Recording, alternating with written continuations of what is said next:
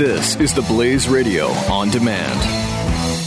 The experts at Web.com want to build your business a successful website for free, just like we did for these current Web.com customers. We've used and looked at other website designers, but there's nobody better than Web.com. Web.com can build your website in as little as 7 days free. Plus, we'll promote it on all the major search engines like Google, Yahoo, and Bing. If after 30 days you're happy, we'll continue to provide promotion, hosting, support, and maintenance, all for one low monthly fee. If not, cancel and pay nothing. If you're in business today and you don't have a web presence, you won't be taken seriously. Call right now and you'll also get a free .com or .net domain name for your new website powered by VeriSign, the world's leading domain name provider.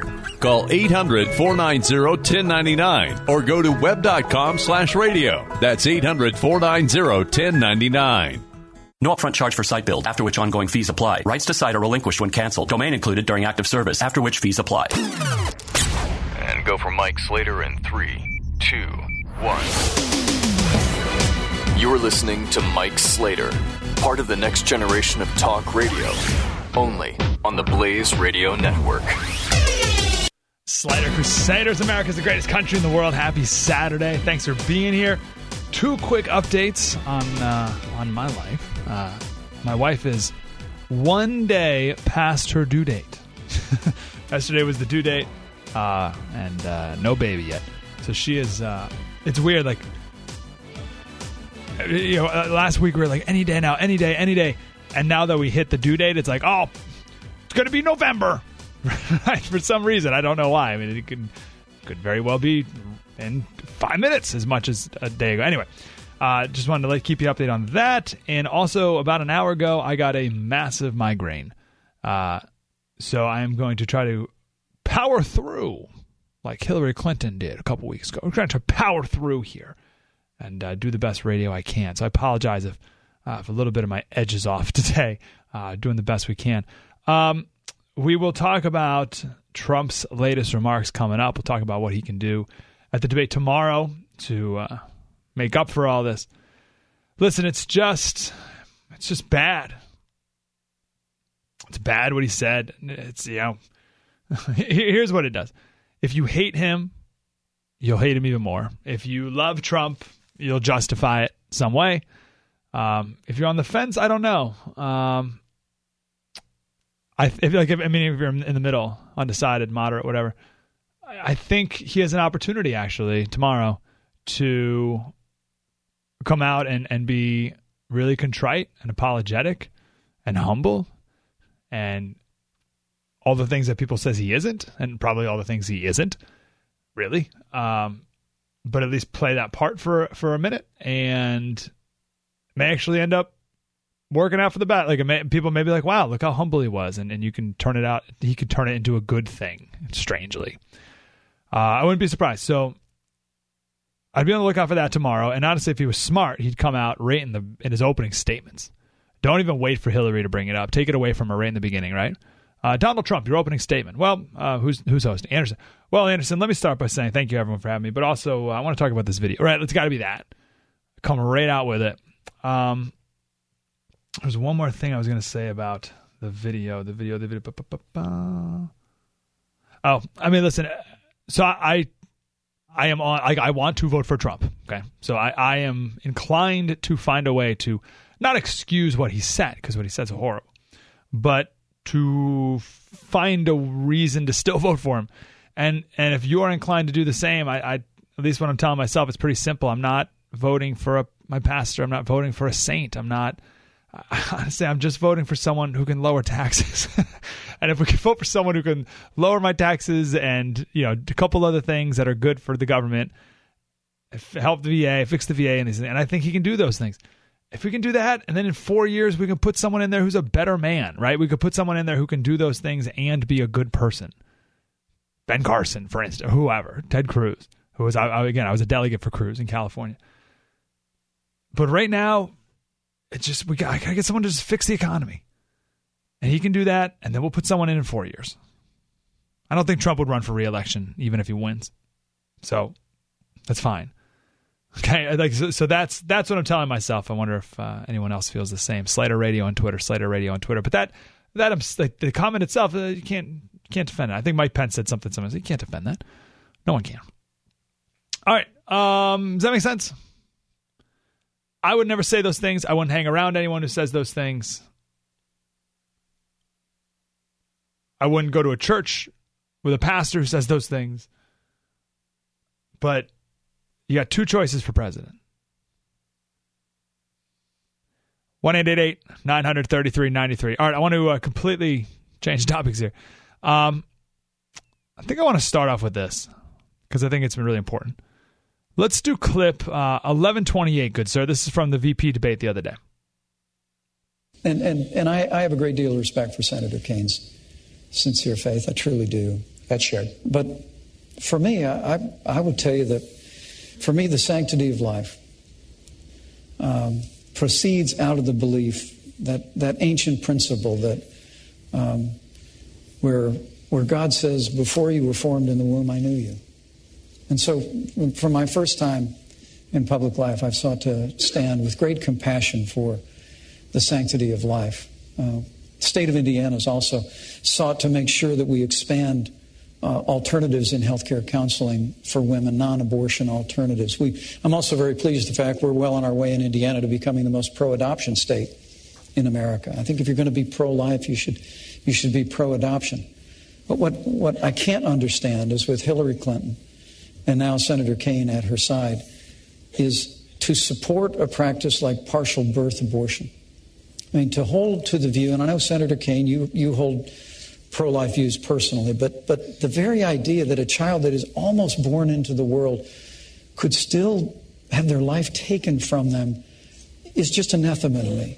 And I can't conscience about a party that supports that, or that I know you've historically opposed taxpayer funding of abortion, but Hillary Clinton wants to repeal the long-standing provision in the law where we said we wouldn't use taxpayer dollars to fund abortion. So for me, my faith informs my life. I try and spend a little time on my knees every day, but it all for me begins with cherishing the dignity, the worth, the value of every human life. Okay. I want to talk about abortion here for a minute. That's as good as of an answer for the pro-life side as you can give in a setting like that, a vice presidential debate. I have two things I want to say about abortion here. One from Kevin D. Williamson, National Review, and then one from me. So Tim Kaine is a Catholic. The Catholic Church says abortion is wrong. But Tim Kaine is in a bit of a predicament. Because, yes, he's a Catholic, so he belongs to that church, but he also belongs to a different church, in the Church of the Democratic Party. So he has to choose which church's doctrines he is going to live by. Now, he went on, and he's done this for a long time. He does this contorted dance where he says, I myself am against abortion, personally. But I'm not going to shove my religion and my religious beliefs down everyone else's throats. That is, to many people, that's a sufficient dance. But it's not, if you think about it for a second. So let me break this down. Let's back it up a second. Did you know that there are scientists who study cuteness? Like things that are cute. They study cuteness and the concept of cuteness. So there's scientists and researchers in different fields that study cuteness and what makes things cute. So just take a baby, for instance, or a puppy. Why is a baby and a puppy cute? Well, they're cute because they have a couple of reasons. First, they have tiny baby features of adult features, right? Like tiny noses and tiny feet. University of Tennessee is playing, I think, right now, or in a little bit here. And my wife, who grew up in Tennessee, when she holds up our new baby's University of Tennessee onesie, she melts. Her mom, my mother-in-law, came in the other day with 5 pairs of shoes for the baby, like little tiny baby shoes. And I said, why does he need shoes? Like, I think we have 8 pairs of baby shoes. What are we doing with baby shoes? Right? Oh, they're so cute. Why are they cute? They're tiny. So that's one reason why babies and puppies are cute. But there's another one. It's also because, well, at least I should say they're more cute when they're helpless or in distress. This is why, and there's been studies on this, this is why when a baby has a bowl of spaghetti turned upside down on their head, it's cuter than a baby in any other context. Because the baby's helpless. And you're like, what's that spaghetti doing on his head? And it's helpless and confused, right? And this is why a sad puppy is cuter than a puppy ripping your shoes up into a million pieces, right? The point is, there's inherent cuteness in things. And this inherent cuteness in babies brings out our maternal and paternal instincts. Why? It's obvious. We as a species of human beings are better off when adults are instinctively protective of young, tiny, and vulnerable people. This is so deeply ingrained in us. We don't need to be taught it. You're not trained to think that things are cute. People aren't trained to want to care for a baby. It's instinct. It's ingrained. It's written in our hearts. You don't have to be trained and raised to love a baby. Just the opposite. You have to be brainwashed to not want to take care of a baby. And that's what the Democratic Party has done over time. And that's what progressivism and feminism and other people and groups have done to our society. They've so twisted our natural instincts that they've made a majority of people in America believe that killing a baby is compassionate. Or even better yet for them, that a baby isn't even a baby, which I'll get to in a little bit. So that's point number one.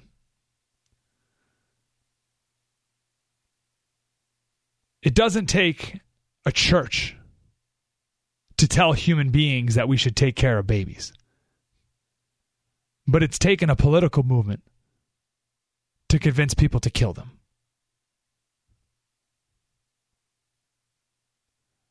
But I want to focus on Cain's religion.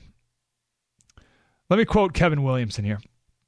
He says, the Catholic view, this is so important. When I first read this, it just so clicked for me, like never before.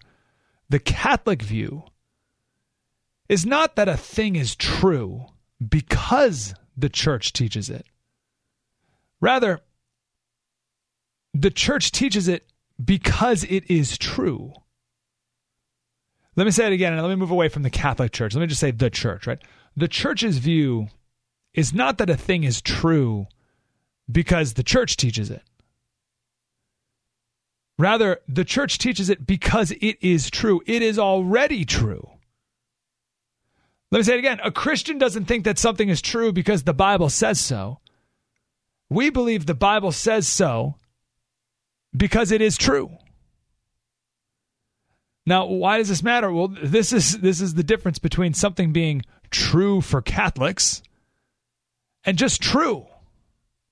Because this is what Tim Kaine says. He says, well, listen, yeah, Catholics believe that abortion is wrong, but I'm not going to shove my religion down someone else's throat.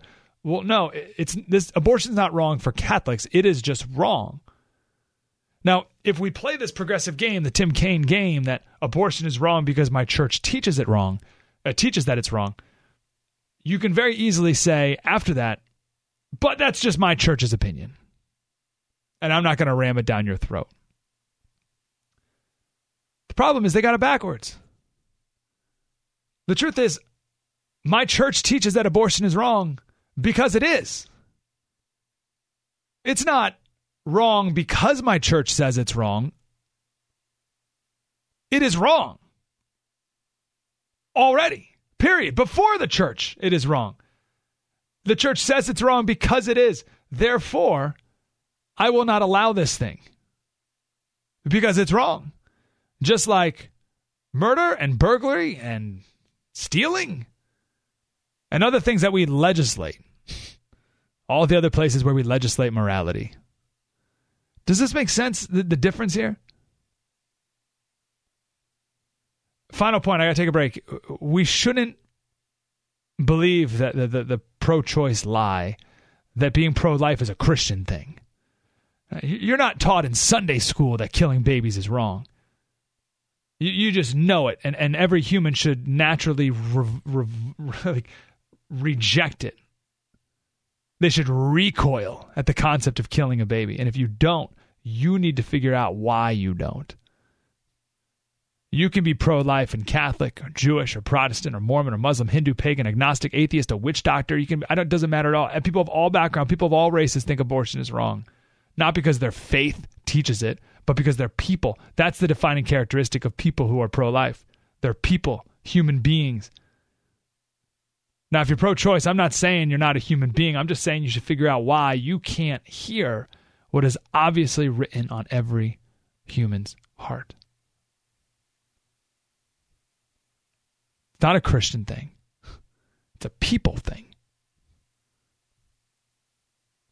1-888-900-3393. Got one more point to make about it. We'll do it next. Mike Slater Show, the Blaze Radio Network. Spread the word. You're listening to Mike Slater on the Blaze Radio Network.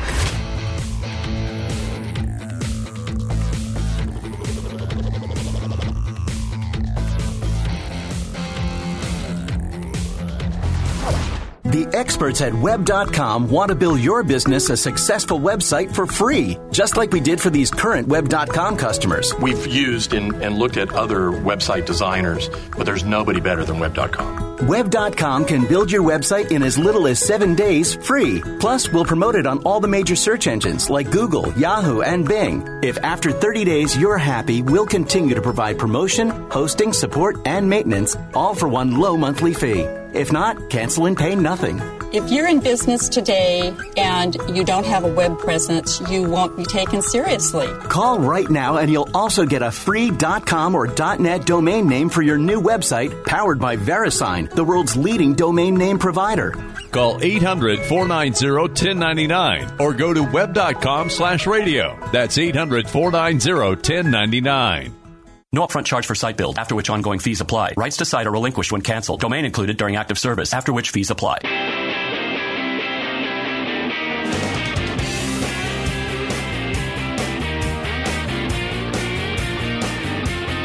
Mike Slater. One last point on abortion, and I'm glad it was brought up at the VP debate the other day. I was thinking that this is the first time I thought this, and maybe I'm just playing catch up to you, that a problem with the abortion debate is that it's so wrapped up in religion. And maybe pro-lifers, like I am, maybe we'd be better off if we didn't make as many faith-based arguments. And the reason I say that is because if you make a faith-based argument to someone who doesn't believe it, right, who doesn't belong to a religion or who hates religion or whatever, then your argument's very easily dismissed as, oh, that's just your opinion. Don't shove your religion down my throat. It's interesting that abortion has been turned into a belief, which is weird. Like, murder is not a religious belief, right? No one says, well, your faith says murder's wrong, but don't you force your religion down my throat. Or your church says stealing's wrong, but don't force. I don't belong to your church, so it's not wrong for me. Like, no, like, these things are just wrong. You may say that rape is wrong, but no, like, and no one wraps up murder, stealing, and rape with faith, even though they're all, biblically based, obviously. But no one's like, oh, well, that's your church. No, it's just wrong. So it's weird. Maybe religious people, like myself, we think we're elevating the conversation about abortion by bringing in the Bible and stuff. But maybe to some people, we're lowering it to the point where they can easily step on it. So I only got 2 minutes here, but let's not, well, in addition to religious arguments, if you would like to still make those, and I will, we don't need to. Only let's make some science-based arguments. Again, my wife is a day past her due date. Is that little guy in her womb not a human? Of course it is. So if it's a human, and every single person would say it's a human, everyone. So if it's a human now, which everyone agrees it is, when is it not? At what point is it not a human? Right? So it's not a human, then it is. What's that moment? The random 6-month mark or what? Like, I don't. No, it's the moment of conception, because at the moment of conception, a new organism exists with its own unique DNA. DNA that is neither the father nor the mother. And the embryo has its own circulatory system, its own blood type, its own organs, its own everything. A sperm is a sperm. An egg is an egg. When they come together, it creates something completely new and distinct. Science. It's not my belief. This isn't a belief you can have. It just is. The left criticizes conservatives for not being, for hating science or whatever. There's nothing more flat earth than saying that a baby's not a human life at conception. There's no belief there. It just is. So what's our, that's true. So what's our role as society to help women who are anxious, who are in desperate situations, who are in poverty, who feel like there's no way out, who feel that they may be attacked by the father or their parents, who are ashamed, who are full of guilt or pain? And the role of a loving society is to serve and love these women and the babies inside of them. Our governor here in California passed a law that says it's now legal to smash someone's car window if there's a baby inside. So this is the world we live in. Imagine you're in a parking lot and you see a baby inside a car.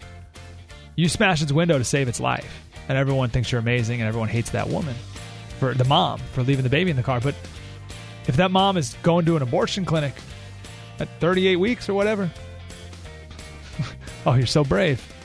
Huh? We need compassion, and we got to love and serve these women going through the process. Always. 1-888-900-3393. Mike Slater Show, the Blaze Radio Network. Spread the word. Mike Slater, part of the next generation of talk radio on the Blaze Radio Network.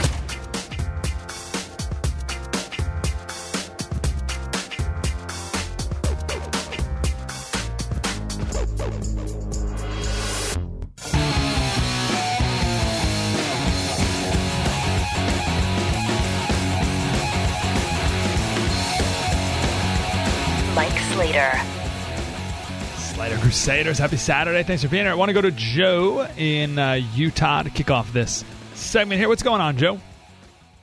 Well, I want to tell you, 11 years ago when Donald Trump made those remarks, he was a Democrat, and he was giving money to the Democrats. What a bunch of hypocrites.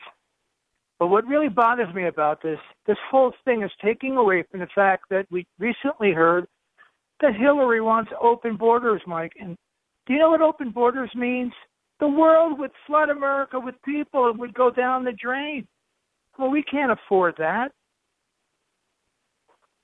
What do you say to all the people? What do you say to all the people in the party? And I don't know. These are just reports, but even Jeff Sessions is suggesting that Trump drop out. Well, that's fine. I mean, I don't care. I was a Ted Cruz guy, and I know that Trump insulted his way to the nomination, and a bunch of angry people are voting for him.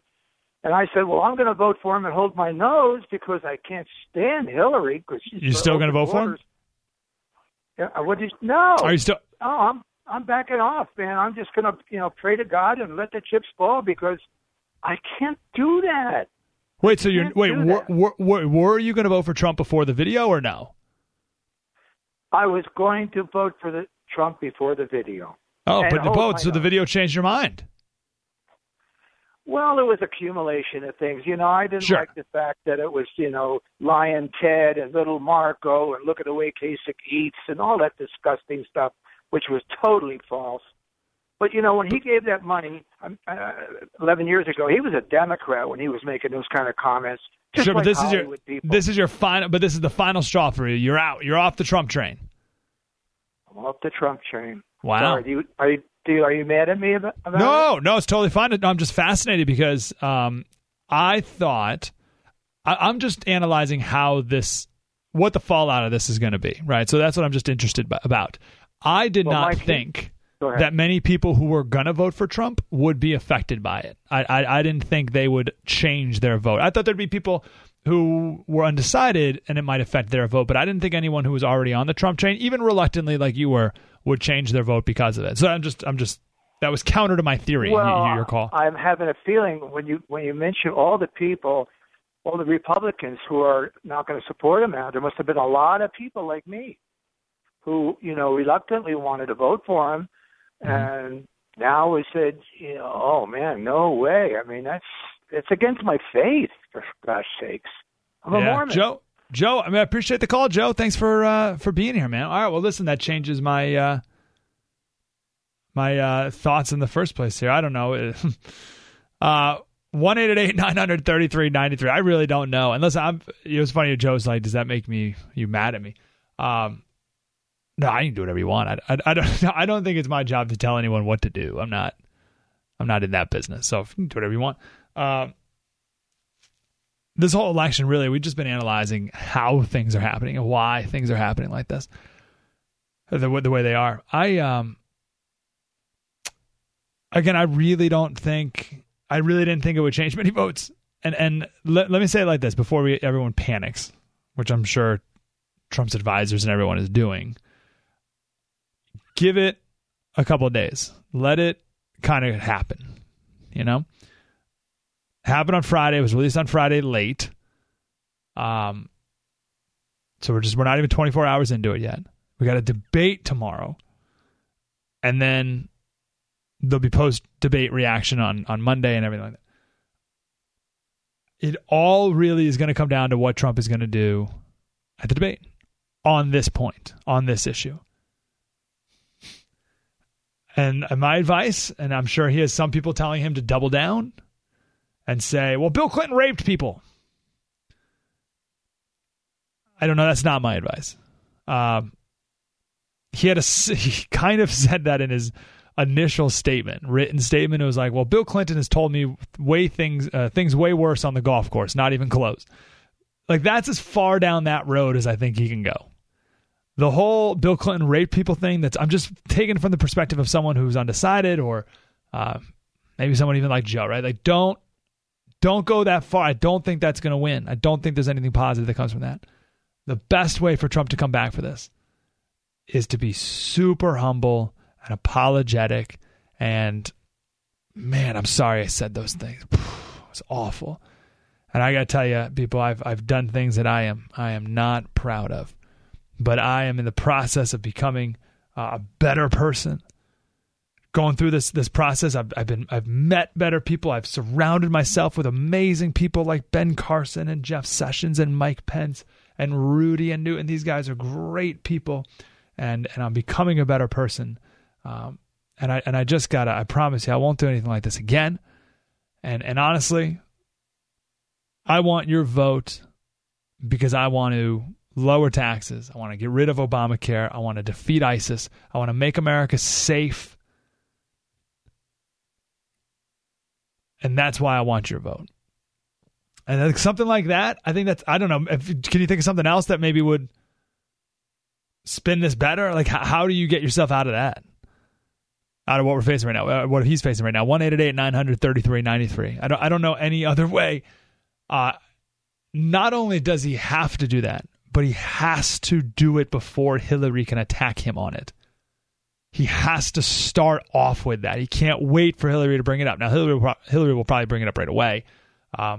Maybe even Anderson Cooper will bring it up right away. But Trump's got to come out with an apology and put it to bed. Because if Hillary mentions it first, or even if Anderson Cooper mentions it first, and then Trump responds, it seems like he's being forced to respond. And that takes away a little bit of the credibility, it takes away a little of the authenticity of it.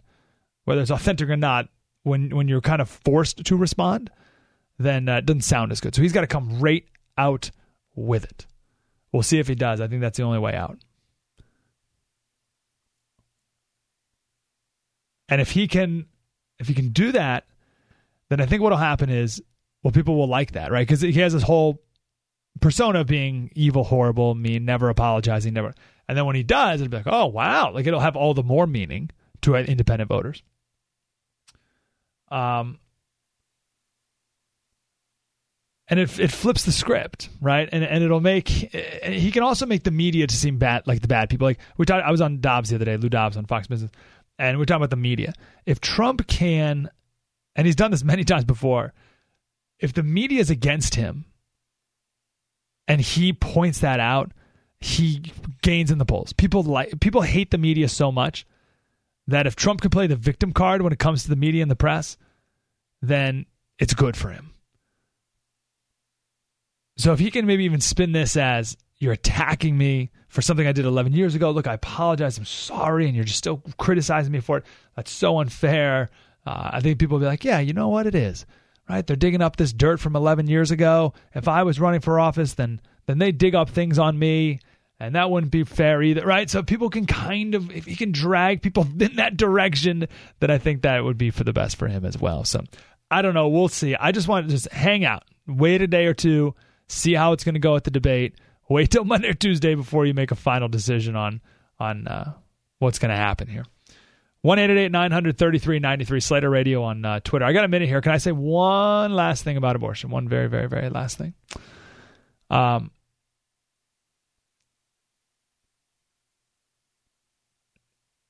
v. Wade. Roe v. Wade polls well. All right, this is why Hillary and Kane, whenever they're asked about abortion, no matter what, they always start with, we will defend Roe v. Wade. All right, because it has been ingrained in our brains that Roe v. Wade is good. Now, no one knows the rest of that story. Roe, in Roe v. Wade, it's a made-up name, Jane Roe. Her real name, Norma McCorvey. Norma McCorvey was married, and she had a kid already. She was 21 years old when she became pregnant again. She went to her doctor, and she asked her doctor to put her in touch with an adoption lawyer. The doctor put her in touch with two feminist lawyers who she says duped her into going along with a lawsuit against the state. She signed an affidavit right there in the pizza restaurant, the pizza parlor. And from that point forward, she was never invited in a courtroom. She never testified. And she found out the Supreme Court ruling about her case in the newspaper, just like everyone else. She says she was a prop the whole time. A prop who, by the way, never had an abortion. She never had an abortion. Roe in Roe v. Wade, the Supreme Court case, which says everyone has a constitutional right to abortion. She never had an abortion. She had the child and gave it to adoption. And now she has dedicated her life to overturn the court case made in her name. Isn't that an amazing footnote in the Roe v. Wade story? Roe in Roe v. Wade never had an abortion and is now dedicating her life to overturning it. Most people don't know that. Spread that word. And she said she was duped the entire time, and dare I say the American people are still being duped about it. 1-888-900-3393, Slater Radio on Twitter. Mike Slater Show, the Blaze Radio Network. Spread the word. Mike Slater. On the Blaze Radio Network.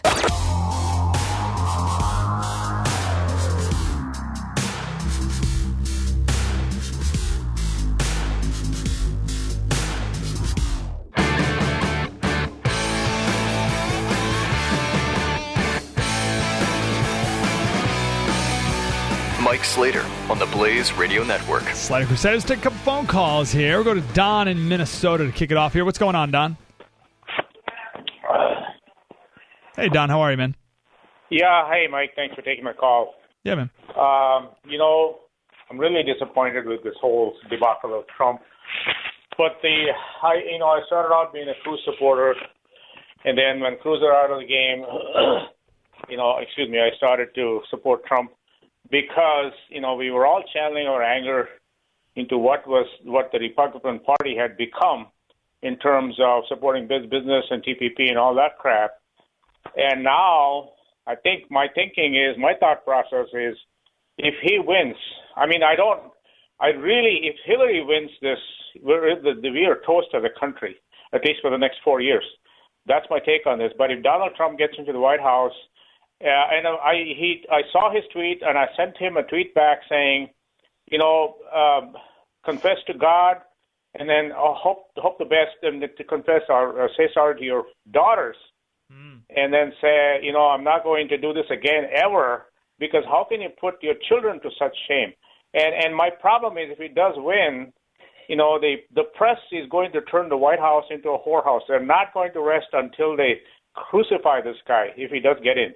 And if Hillary gets in, we're done as a country. That's my problem. I don't know where else to go. That's really well said. So you're saying if he wins, then they're just going to rip him to shreds nonstop for 4 years. You better believe it, starting with the Republican Party, because they don't have any love lost between him and them because he's dismantling the party as it is. So they don't really like him. Nobody likes him. Even if he's doing good by the people, this is going to dog him for the rest of his presidency. I guarantee you that. So I don't know. I mean, I don't know where to go because I really don't want Hillary in the White House. You know, he will get two for the price of one with Bill in there, and that's the problem. Yeah, great point. Yeah, great points around, man. Really good stuff to think about. Thank you. Thanks for the call. I wonder if the calculus is still the same. Of if Hillary wins, you have 100% chance that things are going to go poorly. 100%. If Trump wins, 50-50. Right? We'll just call it. Someone will be like, oh, no, it's 80% chance it'll go well. Whatever. 50-50, okay? 50-50 goes well, 50-50 poorly one-sided. Maybe your point, that same calculus applies to what you were just saying there, bro. 100% chance if Hillary wins is horrible. 50% chance if Trump wins could be great. Or, as you said, the press just rips him into shreds nonstop, turns the place into a whorehouse. Just by bringing up old dirt, not forever. For 4 years, bringing up old dirt. I don't know. It's not great either way, I'll give you that. But I still think maybe you got to keep Hillary out. I think if Hillary wins, I don't see how a Republican can win the White House for a long, long time. I don't. I think you get Trump in, and 4 years later, you put in a good person. Right? Someone who has good policies and is a good person. And Trump can just be a bridge to that, to 2020. Josh in Missouri. Josh, you got 60 seconds, sir, but it's all yours. Josh, you there? Oh, I'm sorry. Michael in South Carolina. Hi, Michael, are you there?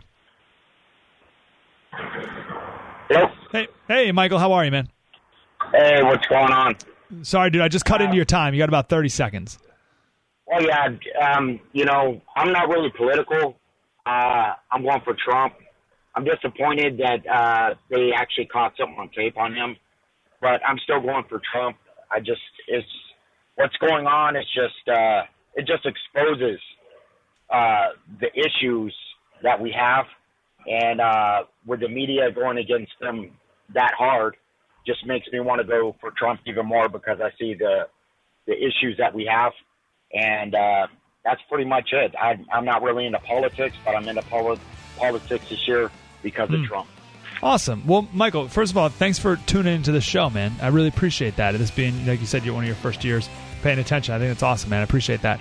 And I think you're 90, really, truly, I think you're 98 or 99% of Trump voters. I think we'll say what you just said, but then a lot of independent people will talk about the media part of that, and almost Trump can play the media pity vote and get some extra independence out of it as well. I think he'll turn it around for the better. Crazy. You're listening to Mike Slater, part of the next generation of talk radio on the Blaze Radio Network.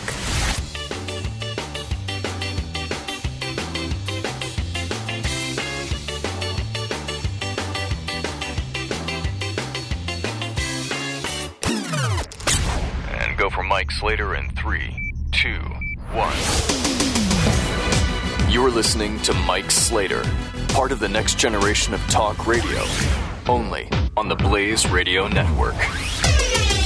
Slater Crusaders, America's the greatest country in the world. Happy Saturday. Thanks for being here. You may have seen this video going around social media. It's a clip from a TV show called Brain Games. And they set up a little social experiment. Now, some people would say, oh, how do we know they weren't all actors? Well, this experiment's been done many times before. This show is just the first to do it for a pop audience, right? For a TV audience. So here's how it goes down. Imagine it happens to be an eye exam waiting room, but a doctor's office, right? Doctor's waiting room. And there's 9 people in the waiting room. sitting in the chairs, right? Reading magazines or whatever. And there's one open chair. Now, everyone in the room is an actor. They're in on it. In a study like this, they're called Confederates. Right? So they're in on it. And then one woman walks in. Now, she's not in it. She's the one who's actually being studied, actually being watched. And she goes and she sits in that last remaining chair. Now, at this point, a beep goes off. When the beep goes off, everyone, the actors, stand up and then sit back down. A minute later, the beep goes off again. Everyone stands up, and 1 second later, just sits right back down. Now, this woman has no idea what's going on because all these actors are standing up. So the first time people stand up, she's looking around like, what? The second time, she thinks, well, am I missing something? The third beep, she also stands up along with everyone else. 3 beeps is all it took. Now you're driving down the street or doing whatever you're doing on a Saturday afternoon, listening to the show, and you're saying, Slater, that's the dumbest thing I've ever heard. I would never stand up at a beep just because everyone else in the room is doing it. Yes, you would. I don't mean that disparagingly. I'm telling you, yes, you would. Everyone would. So the experiment gets better.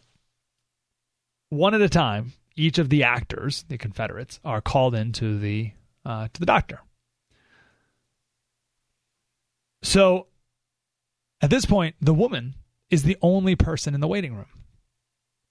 The beep goes off. She's all alone. What do you think she does?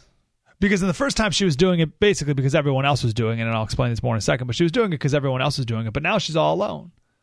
The beep goes off. What does she do? She stands up. Then someone else comes in. Now this person is also not an actor. He comes in, sits down. 2 people in the waiting room. The beep goes off. The woman stands up. Sits back down. The guy says, what are you doing? Why are you standing up? She literally says, quote, everybody was doing it, so I thought I was supposed to. A minute later, a beep goes off. He stands up with her. Then a third person comes in, not an actor. The beep goes off. Same thing. Stands up after about 2-3 beeps. And then eventually the whole waiting room is full. And everyone's standing every time a beep goes off. And then this woman is called into the doctor's office, and people keep standing up every time there's a beep. Amazing. Why? Well, here's what this woman said, 11:26. When I saw everybody stand up, I felt like I needed to join them. Otherwise, I'm like excluded. Once I decided to go with it, then I felt much more comfortable. Okay, so we can apply this to a million different things. What she just said right there is it's the greatest force in marketing, right? This is marketing. You have to buy this because everybody else is doing it, right? There's a little part of town here in San Diego called Little Italy, and you walk around and you're trying to figure out what restaurant you want to go eat at. And there's 2 restaurants. One has more people in it. One has fewer people. Have you ever chosen the busier restaurant? Because you're thinking, oh, it must be better. Why? Well, there's more people there. So? We do this all the time. Peer pressure. What you're wearing. The words you say. It's interesting. If we want to apply this to Trump and Trump and Billy Bush in that bus. Billy Bush wasn't shocked by what Trump was saying. They were egging each other on. They were playing to each other, trying to see who could be cruder. And I bet if you asked Billy Bush, he'd say, well, Trump was probably the more powerful person in the relationship there, and he was trying to play along. Didn't want to be left out. He was laughing, joking, encouraging. It's a powerful force. Pretty much everything you do is influenced by the people around you. Now, Let's apply it to the election. I believe this is the hidden Trump voter effect, and I still think it applies even after this video. When you have the media saying over and over again that Trump is evil and Hillary is amazing and it's historic, and when you have celebrities endorsing Hillary, no one really cares what a celebrity thinks, but this all adds to the social pressure to conform. Without a doubt, it's safe to say you're voting for Hillary. It's safe. If you're in your office and you say you're voting for Hillary, that's a safe sentence to say. You won't be publicly ridiculed in most, I mean, if you work at a gun range, you might, right? But if you work at most office building or whatever, you're not going to be publicly humiliated if you say I'm voting for Hillary. You'll be labeled as caring and compassionate and a good person. It's not safe to say you vote for Trump. Someone called into my show the other day. They have a Trump bumper sticker. They said some lady pulled up alongside of him and flipped him off. I said, are you sure it was the bumper sticker? He's like, yeah, totally. It's not safe to support Trump. It is safe to say you support Hillary. Now, here's where the Trump effect comes in. Voting is the last thing in our lives that is truly private. There's nowhere else in this country that's private. Nowhere, nothing you do. Nothing you do online is private. You know, on Facebook, what you see on your news feed, it's all based on algorithms. So it's all based on what you've clicked on before, what you've liked before, what you've commented on before. Have you ever noticed that if you like one of your friends' pictures, then the next time you go on Facebook, another one of their pictures is up, right? So it's all based on algorithms, but it's not only what you click on or comment on. Facebook can also tell what you spend the most time looking at. So let's say you're scrolling down a page and you come across a friend's picture. You don't have to click on it for Facebook to know that you're looking at that picture. They can tell because you're spending more time on that part of the page, and they apply that to the algorithm. So it's not even what you click on. Google knows every website you go to. Google knows every place you go to. There's some place you can go on your phone. I forget how to do it exactly. Otherwise, I'll tell you right now. And there's a map, and a map will pop up, and Google will outline every place you've ever been. And you can, I mean, it knows. They know. And they can paint a pretty accurate picture of your life, for better or worse. They're like, oh, this guy goes to church a lot, goes to the homeless shelter a lot, whatever, right? Oh, this guy goes to the strip club a lot. This guy goes to the whatever, right? So I mean, they know everything. They know everything. Why does Mark Zuckerberg, the founder of Facebook, and Jim Comey, the head of the FBI, both have pieces of tape over their webcam and microphone on their computers? Think about that. Mark Zuckerberg and Jim Comey both have tape over their webcam and microphone jacks on their computers. Nothing you do is private except who you vote for. So all that conformity that has been in this country so far, this election so far, it's campaign is what I meant to say. It's campaign so far, where it's safe to endorse Hillary. I get people come up to me all the time and say, Slater, what do you think about the election? Or who do you like in the election?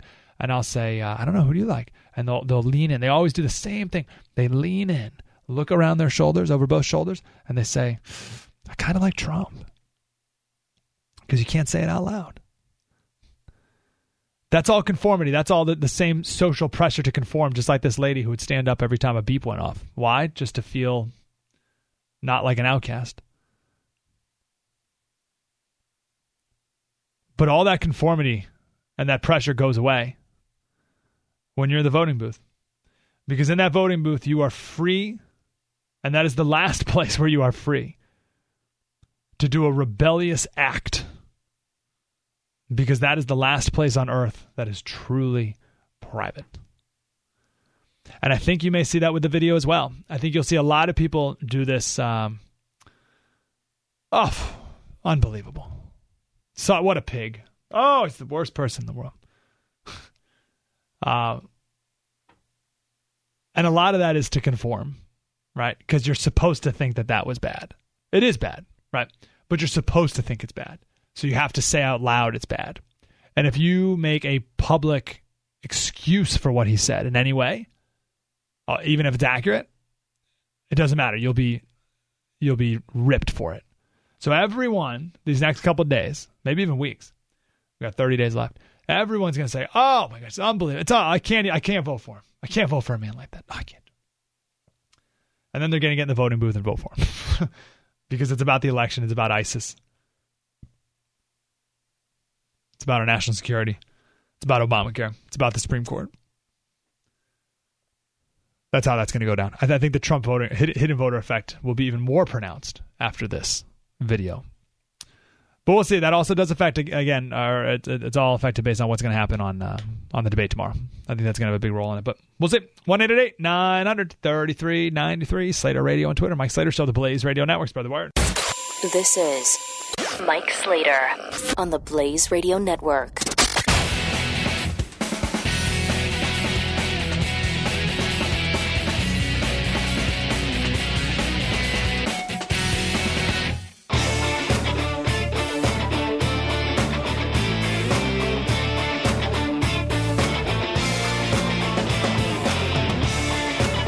Part of the next generation of talk radio.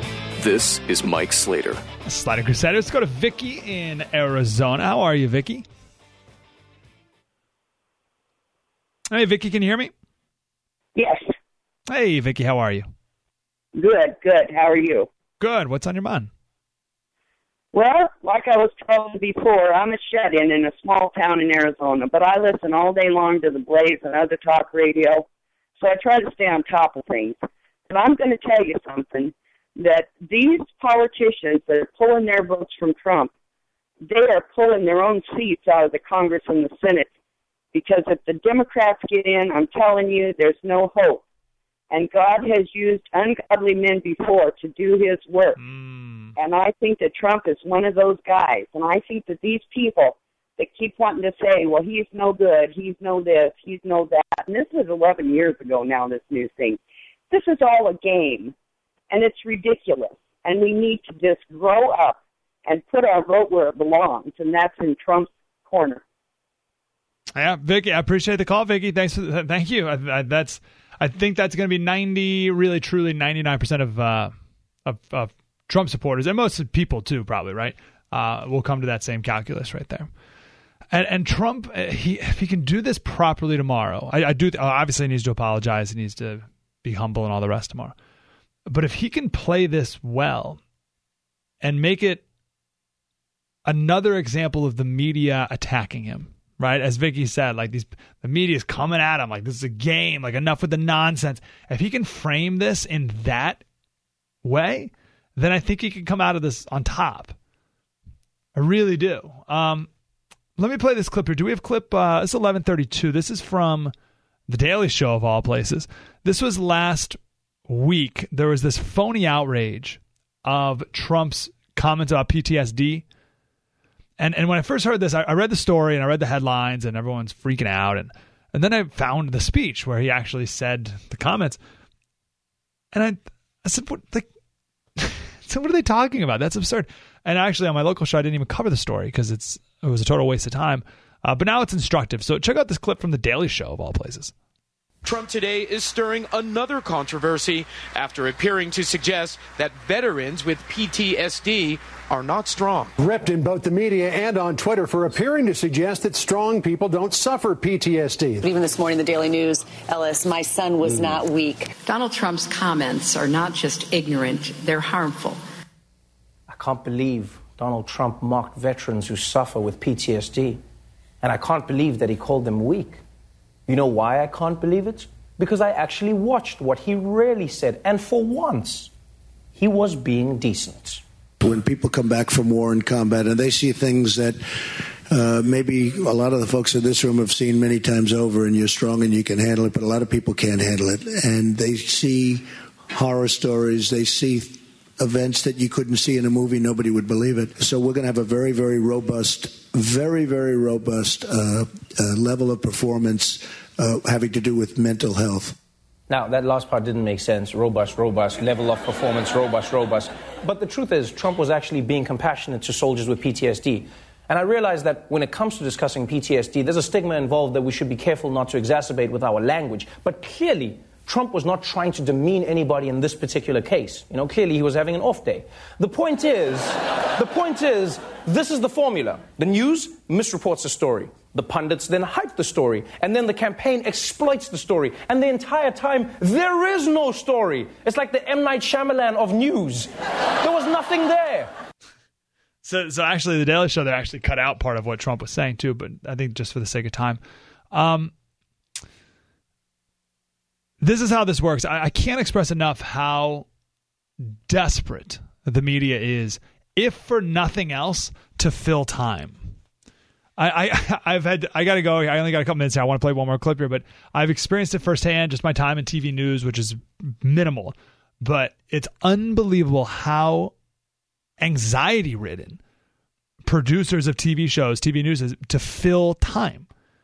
They're desperate. And because they're ADD and everyone's ADD, they can't focus on one story for more than 6 hours. It's sick. And they got to move on to the next and the next and the next and the next. So what's the next fake outrage? Oh, there's nothing really to be outraged about today? Okay, let's make something up. Let's create something out of nothing because they have to fill time. It's wild. Now, here's an even worse example, 11:33. There was nothing there. One of the most egregious examples this week was when they went in on former New York mayor and not often sympathy getter, Rudy Giuliani. The reality is, this man, 26 years ago, had some failures, and then he built an empire. I'd like that working for me for the United States. Don't you think a man who has this kind of economic genius is a lot better for the United States than a woman, and the only thing she's ever produced? There's a lot of work for the FBI checking out her emails. All right, stop there. So, what do you think the media did with that sentence? What do you think they did? How do you think they criticized Rudy for saying that? All right, check it out here, 11:34. But even with his jacked up glasses, I don't think Giuliani could have seen this reaction coming. Former New York City Mayor Rudy Giuliani is stirring up controversy after telling an interviewer that Donald Trump would be better than a woman in the White House. Rudy Giuliani praises Donald Trump as an economic genius, but did he also hit Hillary Clinton with a sexist slam? What is he saying? That a woman can't handle the economy because she's female? Rudy Giuliani talked about how on one of the Sunday shows how Trump would be better for the United States than a woman. That's a direct quote from Rudy. That's not... He said man, then described Trump, then he said woman, then described... I can't believe I'm saying this, but you're not being fair to Giuliani. You can't cut a sentence and then make him the bad guy for this cut that you created. Thank God cable news doesn't edit real movies. Because can you imagine every single great scene that would be taken out of context? One chance, just one chance, to come back here and tell our enemies that they may take our lives. Let's go home! Okay, we stopped there. How funny, right? Unbelievable. Now, we've shared this before. Never, ever, ever trust anyone when they stop a sentence in the middle of the other person's sentence. It's just they're intentionally misleading. And if Trump can frame what happened on the tape on Friday in this whole context of an unfair media, he may come out ahead with it all. Crazy. This is Mike Slater, part of the next generation of talk radio on the Blaze Radio Network.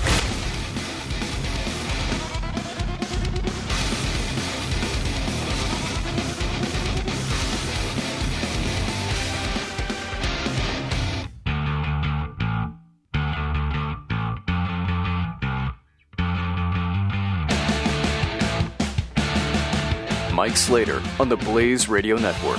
Hey, Slater Crusaders. I'm sorry, I should have pulled this up during the break here, but read a quick headline the other day that Tennessee and some Obamacare exchanges there going out of business. Sorry, I didn't get the details, but it's happening all over the place. Every week there's another story like it. United Health, which is the nation's largest insurer, has dropped out. Pretty much all of the Obamacare exchanges across the country. They said they've lost $1 billion between last year and this year. $1 billion they lost.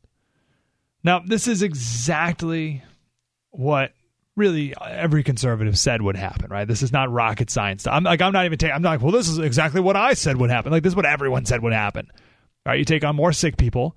They're going to make a lot more claims. Healthy people aren't going to join, so no one's going to be paying in, and the insurance companies won't be able to pay for it, and the whole system will collapse. And this, I've done this a million times. I just want to make sure everyone's on the same page because I know people tune in and out at different times every week. nothing about Obamacare will make sense until you accept this reality.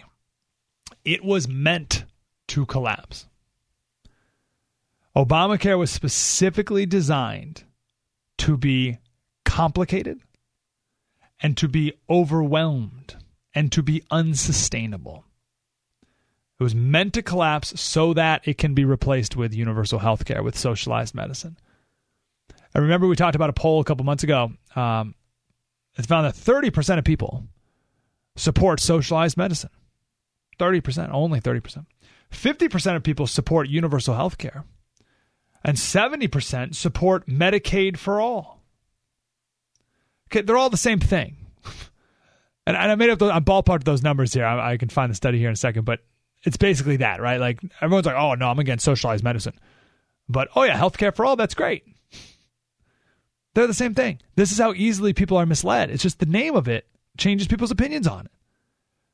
So the whole point was for it to be too complicated, too expensive, have the insurance companies eventually back out so that Hillary Clinton can ride in on her white horse and say, hey, everyone, all right, here's the deal. That Obamacare thing, we tried, but it just didn't work. It's too expensive, too complicated. So I'll tell you what, it's just free for everyone. Okay? Healthcare is free for everyone. You don't have to sign up for anything. You don't have to pay anything. It's just totally free across the board. Don't worry about it. And everyone will be like, oh, thank goodness. Right? So that was just a stepping stone. That's all it was. Obamacare. So when people say, oh, it's not working. No, it's working. It's going exactly according to plan. Now, as we go down this road, I can tell you also exactly what this will look like. We just have to go to England. When I lived in Tennessee, we would often talk about stories in California because California was a couple of years ahead of us on the crazy train. But now that I live in California, I look to England to find out where we're headed. It's not good. So they have a single-payer healthcare system, and they have rationing, obviously. And it's being ramped up now. New policy of the National Health Service. Obese people and smokers are now denied routine surgeries. Now, this is purposefully, or excuse me, I should say purely. This is purely a cost-cutting decision. And they're not even hiding it. They're not even coming up with something like, well, the risk of surgeries on obese patients and smokers is higher than on not. Like, no, it's not.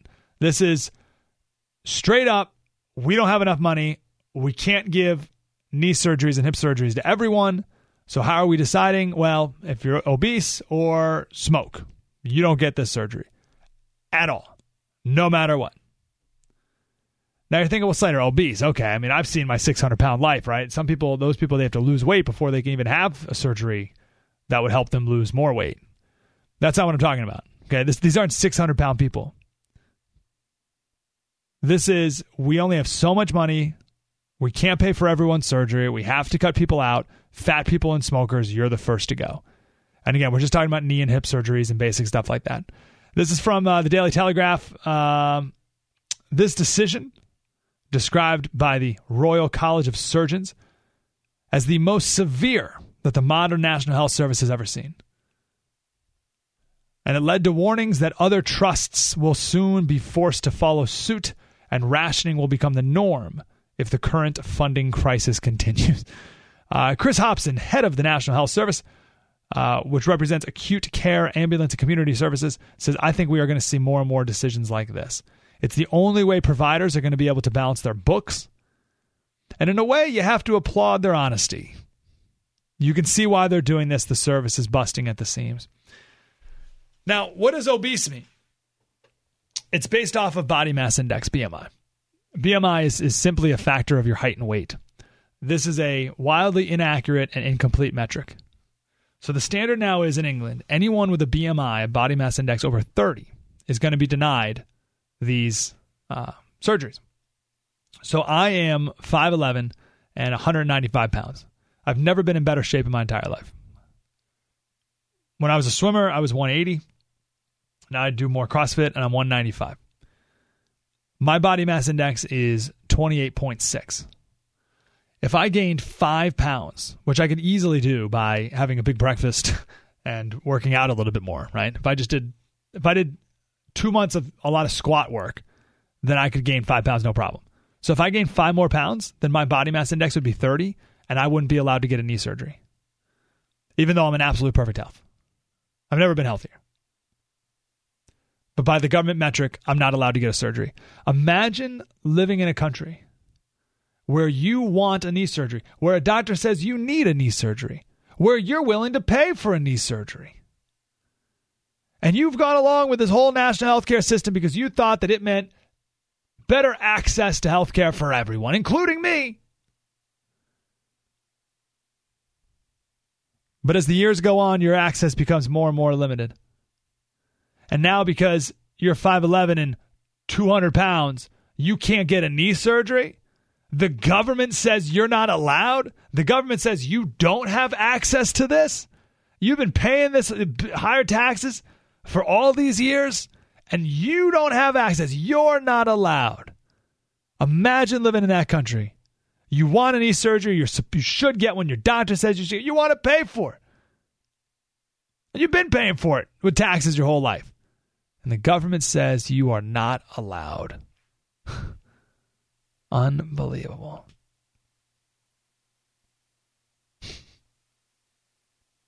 Now, there's an asterisk.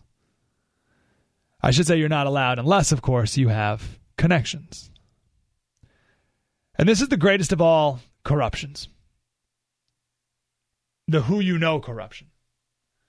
When the government gets in the business of you don't have access to things unless you know the right person, that's incredibly dangerous. I talked to a doctor a couple of years ago in Tennessee, and he immigrated here from a former Soviet Union state.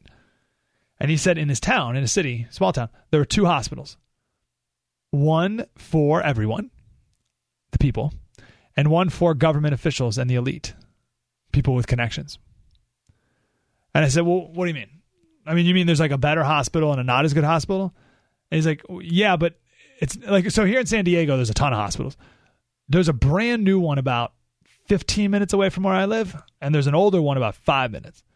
And we are having our baby at the one that's 5 minutes away. It's not as good. I mean, it's a great hospital, but it's not brand stinking new like this other one. That's not what this is. This is, yeah, one's way better than the other, but you're not allowed to go to the way better one unless you're a government official or have a connection. Okay, that is the pinnacle of corruption. And it's amazing, the left and big government people, they always complain about people not having enough money to pay for certain things and how corrupt that is. But those people's solution is to create a system where, yeah, maybe money's not a factor, but who you know is the factor. That's way more corrupt. Because it's way easier to provide care and treatment for someone who can't afford it through charity or whatever than it is to provide access based on, are you an important enough person? Because I guarantee you, if there was a high-level official if in the government in London who had a body mass index of 40, guarantee you that they would get access to knee surgery and you want it. I hope Obamacare comes up tomorrow in the debate. Because what I just explained out of England is absolutely our future if we don't change it. And remember, the collapse of the healthcare system from day one was the plan. And it is going perfectly according to it. 1-888-900-3393. Slater Radio on Twitter. Mike Slater Show, the Blaze Radio Network. Spread the word. Mike Slater. We'll continue in a moment on the Blaze Radio Network.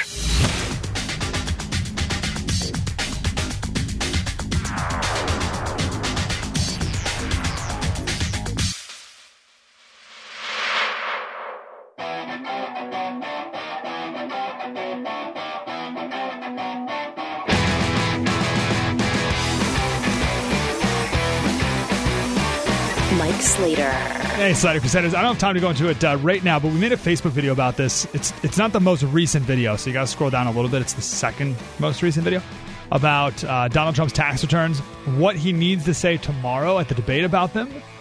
But also, I think that he leaked his 1995 tax returns to the New York Times last week. I think he leaked them himself.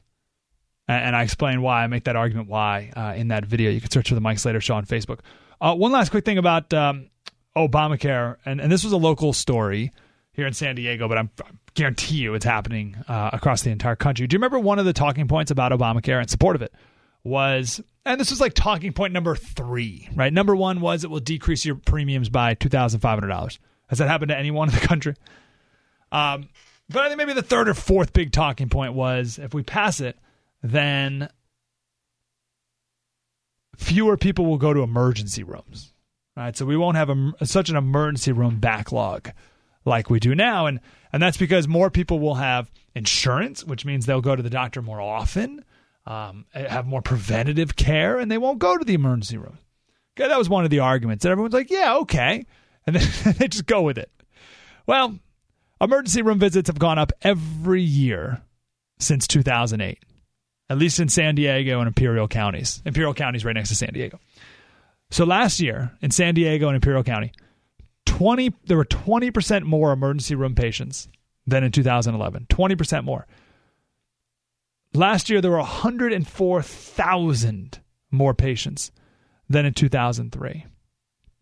Now, there was a local article done outlining some really good things that the hospitals are doing to combat this, right? And to work more efficiently and effectively. They have nurses treating people in chairs instead of beds, right? So that they can move faster. And they have nurses who are there specifically for psychiatric patients. So whatever, they're doing some good work to make up for this. But the point is, the whole pitch from Obamacare was that demand would go down.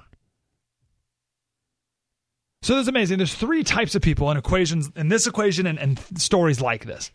You got people who, group number 1, refuse to admit reality at all. And those are the people who will say, oh, no, Obamacare has resulted in fewer people going to the emergency room. You're lying, right? Okay, well, a poll was done of doctors across the country. 5% of them think that emergency room visits have gone down. 5%. 0% say that numbers have gone down greatly. 0. No one. So they all think that it's gone up. So only political hacks will say that Obamacare has fulfilled their emergency room promise. It, of course, has not. That's group number 1. It's a small group even here. Group number 2 is you got people who say that emergency room visits have gone up, yes, but in spite of Obamacare, right? Like Obamacare tried its darndest, and it just,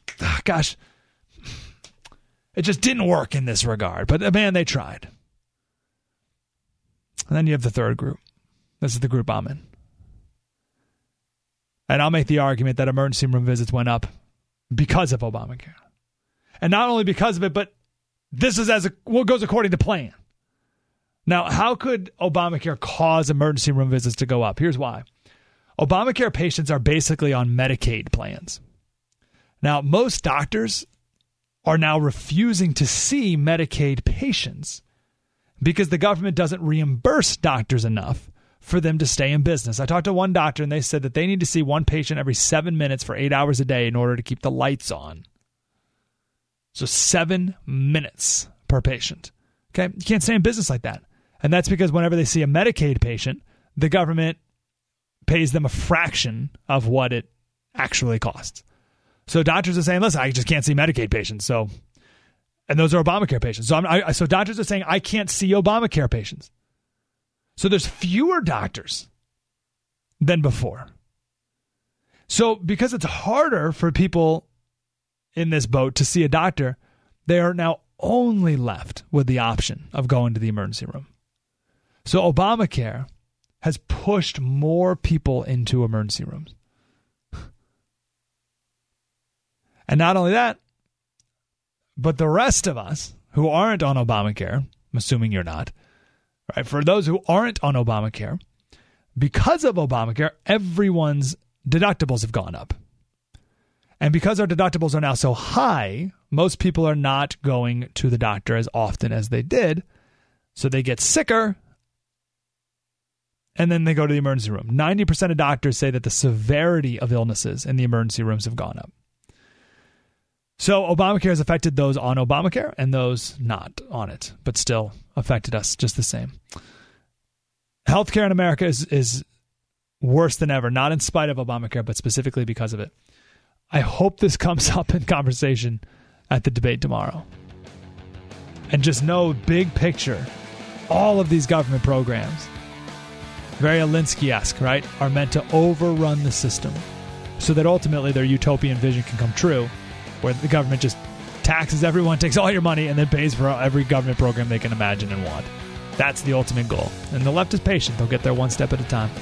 Slater Radio on Twitter. Search for The Mike Slater Show on Facebook. Mike Slater Show, Blaze Radio Network, spread the word. You're listening to Mike Slater on the Blaze Radio Network.